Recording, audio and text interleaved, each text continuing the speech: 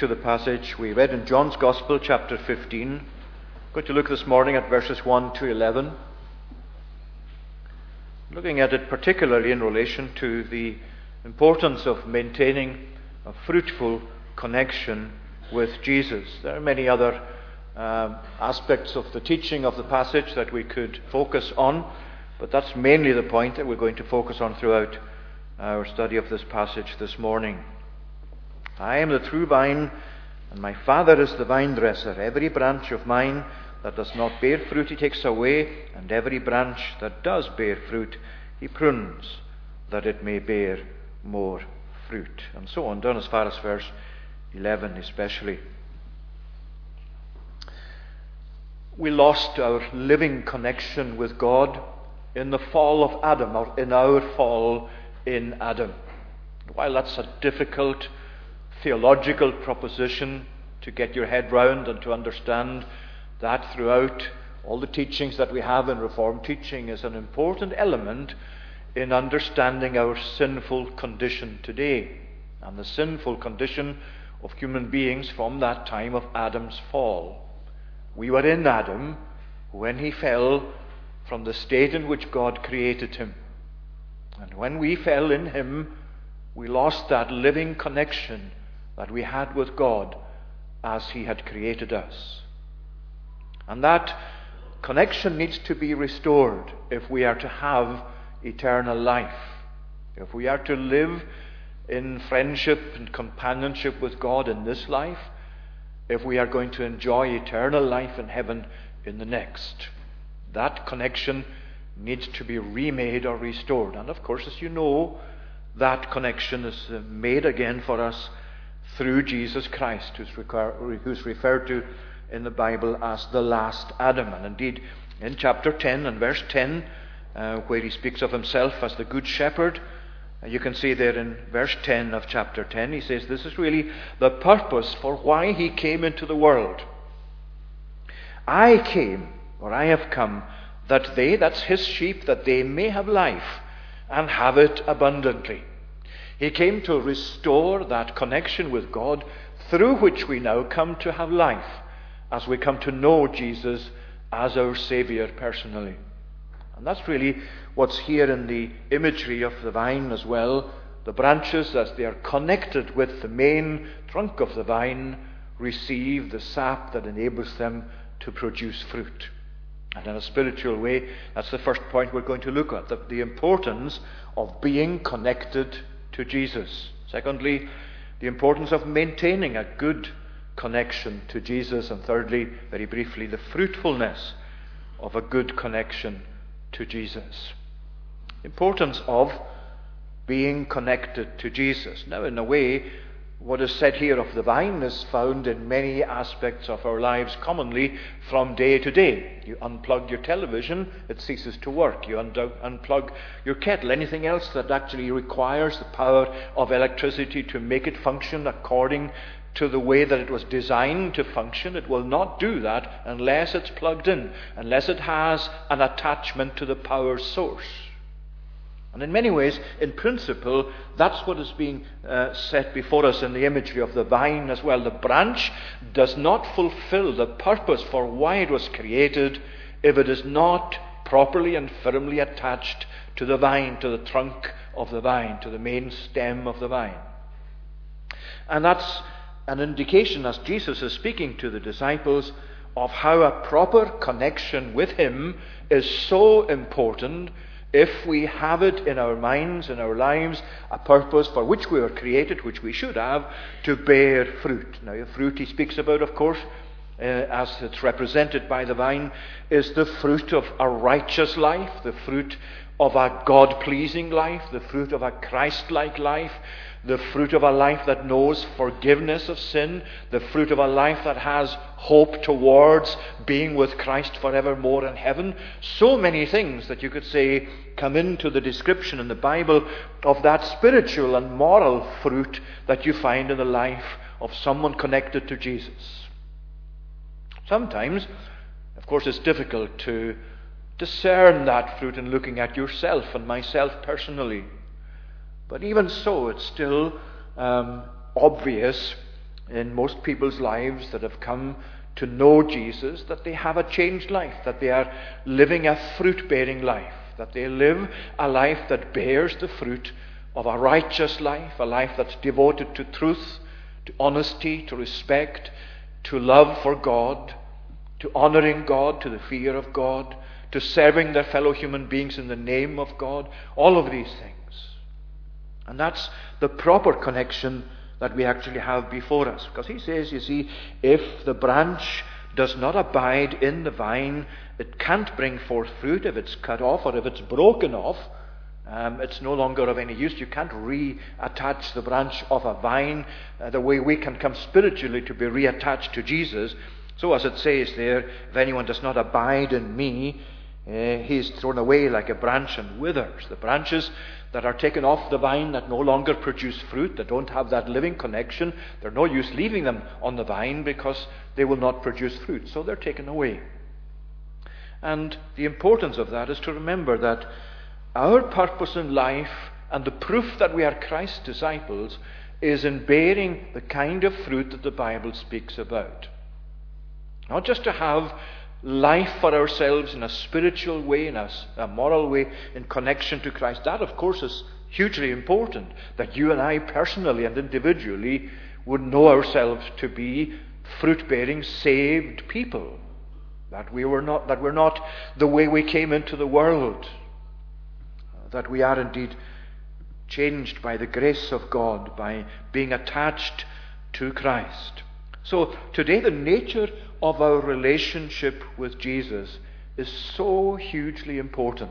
This is not talking about how we're attached to the church, how we're attached to the fellowship of God's people. These are important connections. But this is the important connection. It's not talking about how we may be attached to the church by profession of faith, by taking communion, by regular attendance at the gospel, all of which things are so important. We're not saying these are not important. But the important thing above all of these is a connection to Jesus himself. A connection with him through which you receive ongoing life and power and energy in your life to enable you to bear fruit.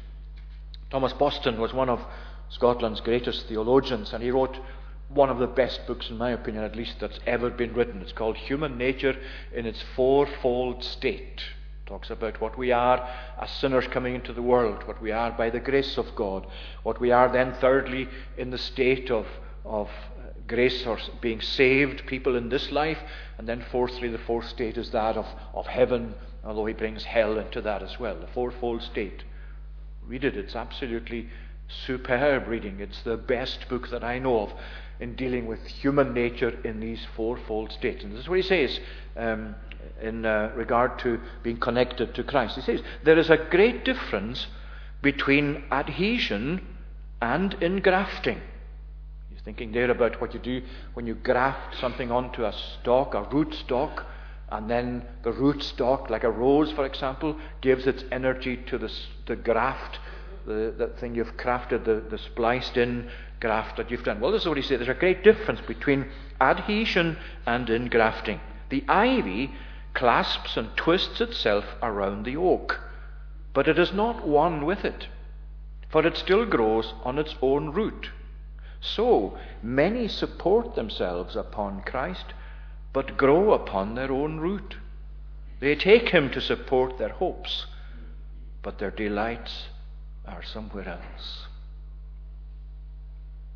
I think that's worth reading again. It's a very solemn point and a very important one. There is a great difference between adhesion and engrafting. The ivy clasps and twists itself around the oak, but it is not one with it, for it still grows on its own root. So many support themselves upon Christ, but grow upon their own root. They take him to support their hopes, but their delights are elsewhere. Make sure today, as I must make sure, that Jesus himself is your hope, and not a means of supporting your own hopes or how you would like things to be or to turn out. He has to be our hope. And in order for him to be our hope, We need to be spiritually attached to him with a living attachment. And that's, of course, brought out in such things as we looked at very recently in his meeting with Nicodemus in chapter 3, the need to be born again. We need to be born by the Spirit of God, to have a change in our life at the very heart of our being, by the grace of God, by the power of God's Spirit, and not relying on anything less than that for our hope of eternal life. Because that's where we get connection with Jesus, where Christ, where the Holy Spirit unites us to Christ. How are we made partakers? The Catechism tells us of the redemption purchased by Christ. We are made partakers of the redemption purchased by Christ by the effectual application of it to us by his Holy Spirit. By the Holy Spirit. That's the question now at that first point of our study. What is my connection to Jesus? Am I relying on a connection less than a connection to Jesus himself? Am I relying on a connection that historically I've had, or my family have had, with the Free Church or with Stornoway Free Church or with whatever church? Am I relying on a connection that I have with God's people rather than with God's Son? Is my reliance upon Jesus himself? Is that the connection that today governs my life? The importance of being connected to Jesus. Secondly, maintaining a good connection to Jesus, because the passage is saying that not only is it important to be connected to him, but it's so important to maintain that connection, if we can put it that way, as the passage says. We'll see what he's saying in verse 4. Abide in me, and I in you. As the branch cannot bear fruit by itself unless it abides in the vine, neither can you unless you abide in me.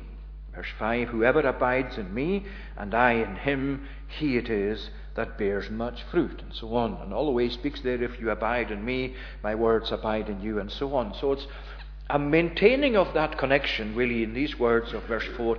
Abide in me and I in you. And that's a command. That's in the form of an imperative, or to say, in other words, it's a command.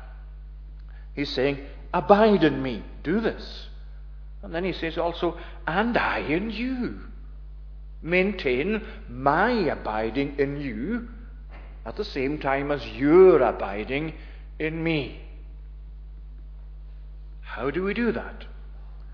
How do you ensure that you abide in Christ? How do you fulfill this commandment of Jesus?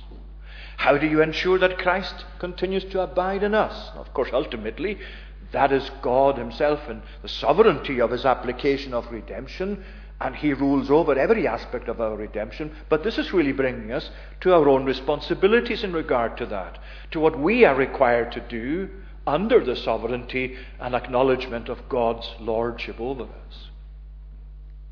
First of all, we can say that we abide in him and he in us by prayer. He mentions prayer very much here in the chapter, verse 7. If you abide in me and my words abide in you, ask whatever you will, and it will be done for you. By this my Father is glorified, that you bear much fruit. In other words, the fruit of a righteous life, of a believing life, the fruit of a Christian life follows upon prayer.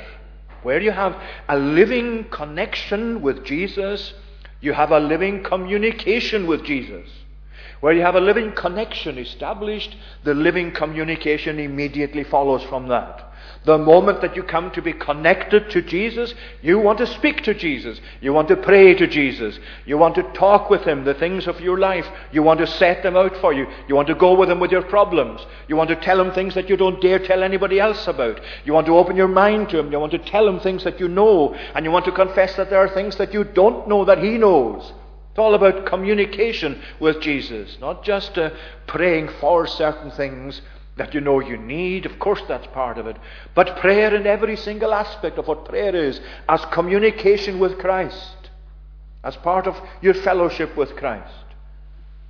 That follows upon that vital connection being established. And so you see, you maintain that abiding in Christ and he abiding in you by prayer. Without prayer, That's not going to continue to be the case, if we can put it that way. I know there's a lot of difficult theology here to get your mind round, because in one sense, of course, when you're saved and come to be connected with Christ, you're never going to be unsaved again. But there are assumptions that you and I can make in life that are less than what is really the case. And what he's saying to us is, be careful that you're not just assuming things rather than really putting them to the test and proving them. So pray, and continue to pray for yourself and with God's people, because prayer is a vital part of abiding in Christ, Christ abiding in us. Don't miss opportunities to pray. I know myself how easy it is to be taken aside by other things that enter into, even when you get up in the morning and whatever it is you do first, before you start looking at emails or going to your social media, whatever it is, this communication is important first and foremost. And I fall short in that, as I'm sure you do as well. But there's a sense in which if you miss it at the time that it's available to you, and if you don't make it a priority at the time that you can make a priority of it, you don't catch up for the rest of the day. Other things fill your mind and fill your time. So prayer is important, vital, for maintaining a living connection which you come to benefit from with Jesus Christ. Secondly, a loving obedience to Christ is one of the ways in which that connection is maintained. Notice what he says in verse 7 here. If you abide in me, and my words abide in you, ask whatever you wish, and it will be done for you. And then you can add verse 10 to that. If you keep my commandments, you will abide in my love, just as I have kept my Father's commandments and abide in his love. These things I have spoken to you, that your joy may be full, that my joy may be in you. We'll leave that to the third point. But what he's saying here is a loving obedience to Christ, not just a formal obedience, not something that you do just out of a sense of duty, good though a sense of duty is. Sometimes in life, in the Christian life, you give thanks to God for a sense of duty that brings you to your knees, because there are times when you don't feel like praying, when you've really lost something of the warmth of that connection with Christ. And you're thankful then for that sense of duty to Christ that brings you to your knees and you begin to pray. And as you do so, you feel more again like the spirit of prayer and you enter in more into prayer and so on. Well, he's saying a loving obedience to Christ, not a formal one, but a loving obedience is important. Because what you find here is, if my words abide in you, and then verse 10, if you keep my commandments, you will abide in my love. These two really are equivalent. His words abiding in us, and us keeping or abiding in his commandments.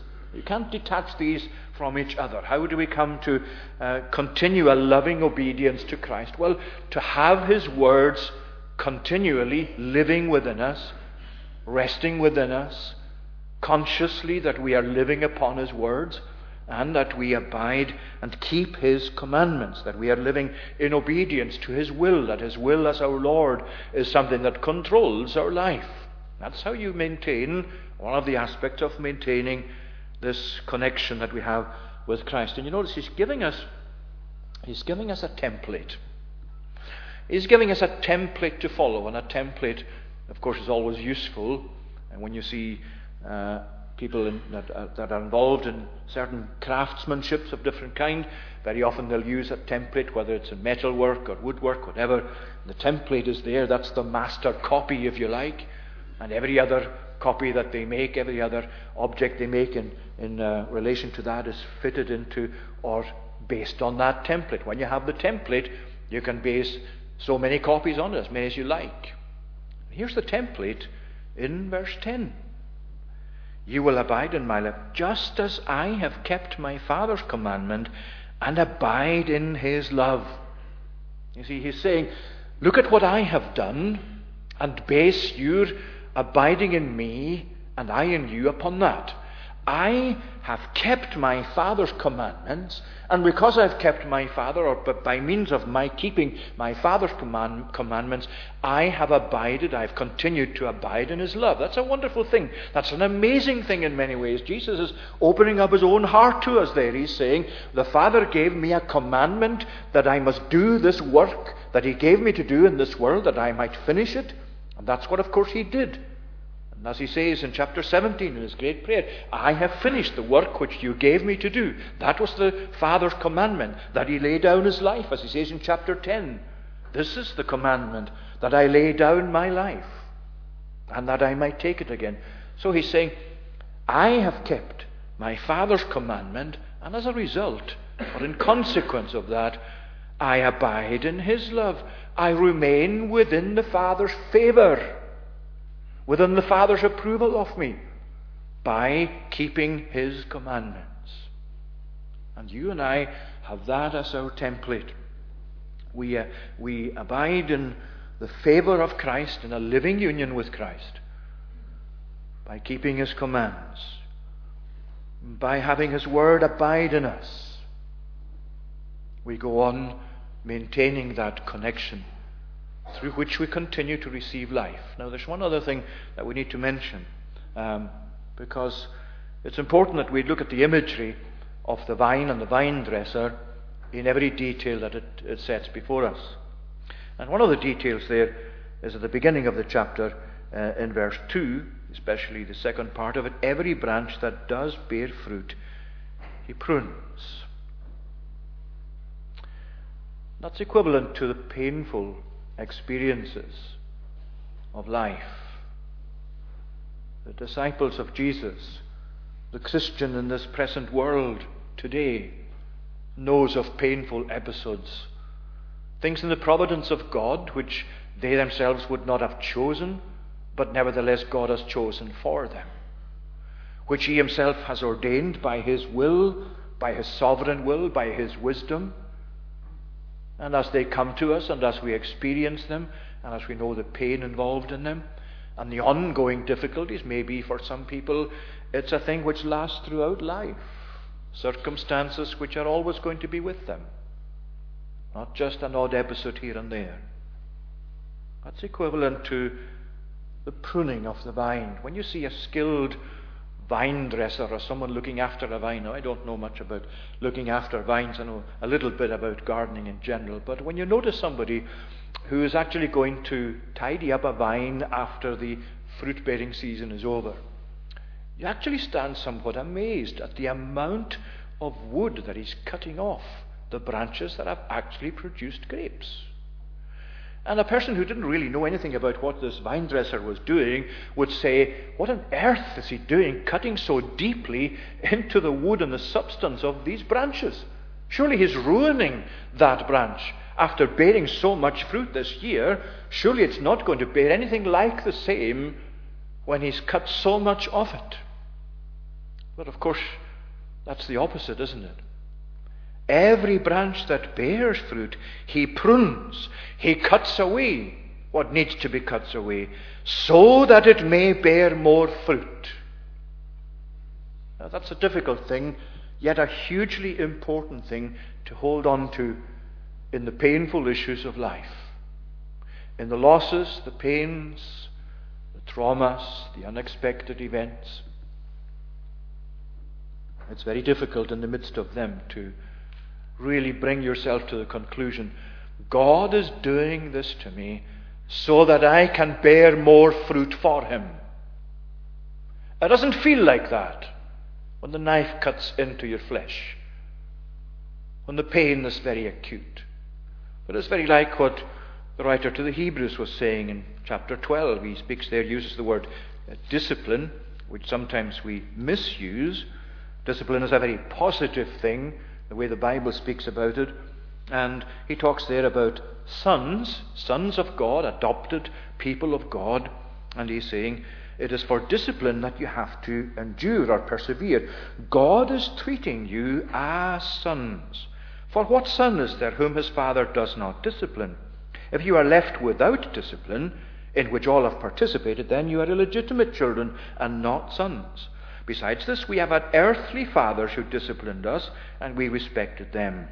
Shall we not much more be subject to the Father of spirits and live? For they disciplined us for a short time, as it seemed best to them, but he disciplines us for our good, that we may share his holiness. For the moment, all discipline seems painful rather than pleasant, but later it yields what? The peaceable fruit of righteousness to those who have been trained by it. That's the purpose of God in bringing hurt to his people. Not because he likes to do it and delights in their hurt, but because he has an end in view and a purpose, that they bear even more fruit. So maintaining a good connection to Jesus by prayer, by a loving obedience to Christ. And just as we've mentioned, the third point is the fruitfulness of that good connection. Now, it's interesting, if you go forward to verse 16, where he says, "You did not choose me, but I chose you and appointed you, that you should go and bear fruit, and that your fruit should abide." See, he's saying, not only must you abide in me and I in you, and maintain that connection by prayer, by loving obedience to Christ, your fruit also is going to abide, he's saying. It's going to remain. How is our fruit going to remain? Well, I think the key is, one of the keys there is, he's saying that you should go and bear fruit. The go is actually a word in Scripture often associated with being sent on a mission. And a Christian cannot think of the fruit of his or her own life as just confined to the moment of their own life, or to the privacy of their own life. It's a fruit that is displayed. It's a fruit that bears witness to the Jesus they're connected to. But it's a fruit that they pray will abide when they are gone. We are the fruit of people who are no longer in this world, because they prayed over us, and they witnessed to us, and we saw Christ in them, and they commended him to us. And we came to believe in the Jesus they believed in. And we came to bear fruit as they bore fruit before us. And what Jesus is saying is, I have chosen you as my people, and I have appointed you that you should go and bear fruit. You remember your fruit bearing for Christ is not so that we can just confine it to a congregation, or to ourselves as individuals, or to any sort of comfortable huddle that we might find comfortable in this life. It's to go and bear fruit for him. It's to go and be involved in mission for him in whatever way we can. I don't mean by this that you need to go abroad, or that you need to be officially appointed as a missionary or anything like that. Your life is a mission life as a Christian. And one of the ways in which you exercise that mission is bearing fruit for Christ. It abides by the fact that we pray that new converts will follow us, and through our witness they'll come to know the Lord. And he speaks here about fullness of joy. We haven't really got time to go into this very fully, but he says these things in verse 11, I have spoken to you, that my joy may be in you, and that your joy may be full. Now, we lost our joy when we lost our connection with God. And that joy is restored when we are reconnected in Jesus Christ. The joy that Jesus himself experienced in relation to the Father, the joy of Christ, as one writer puts it, Charles Ross, in a little book called The Inner Sanctuary. It's on these chapters of John, and it's still available in paperback.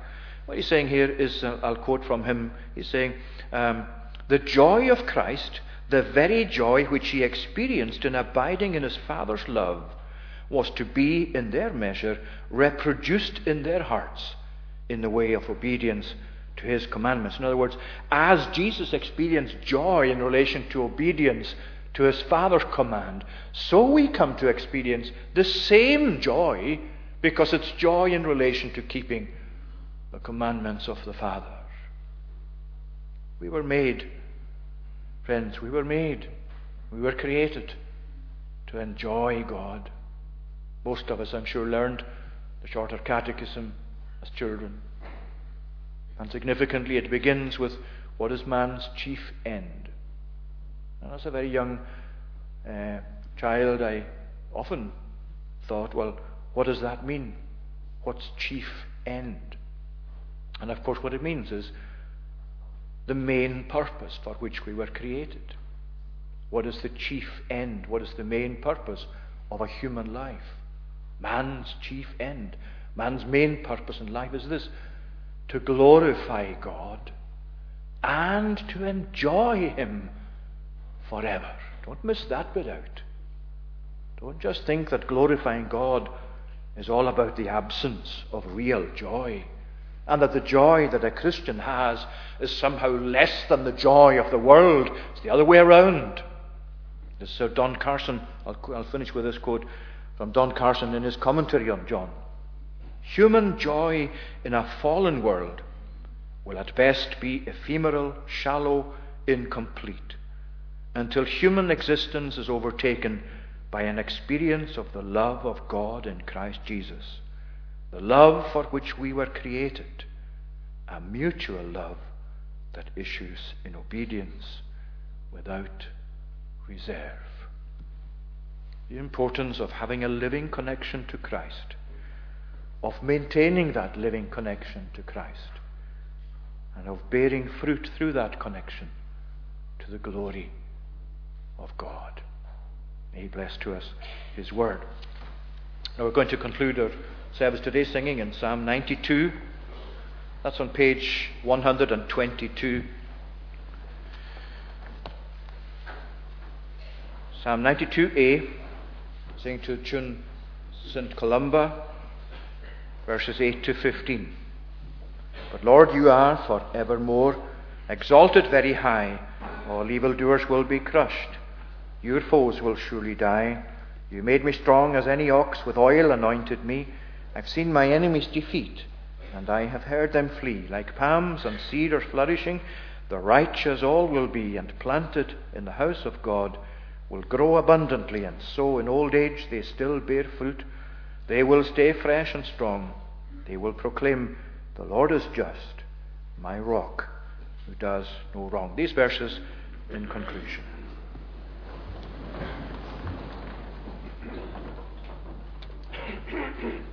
But Lord, you are forevermore exalted very high. All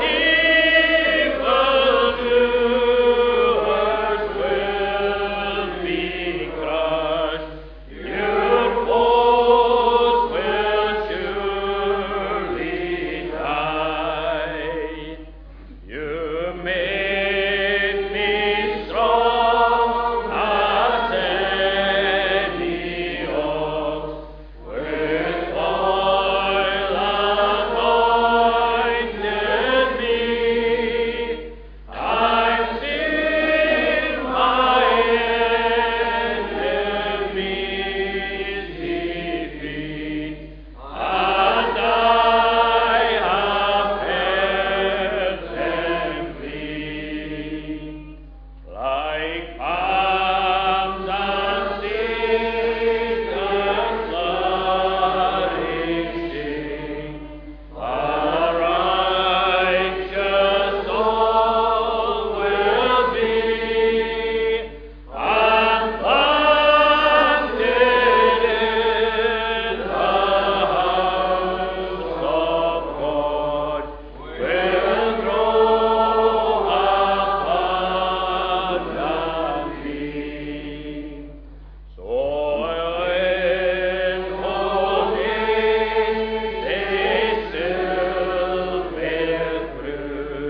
Lord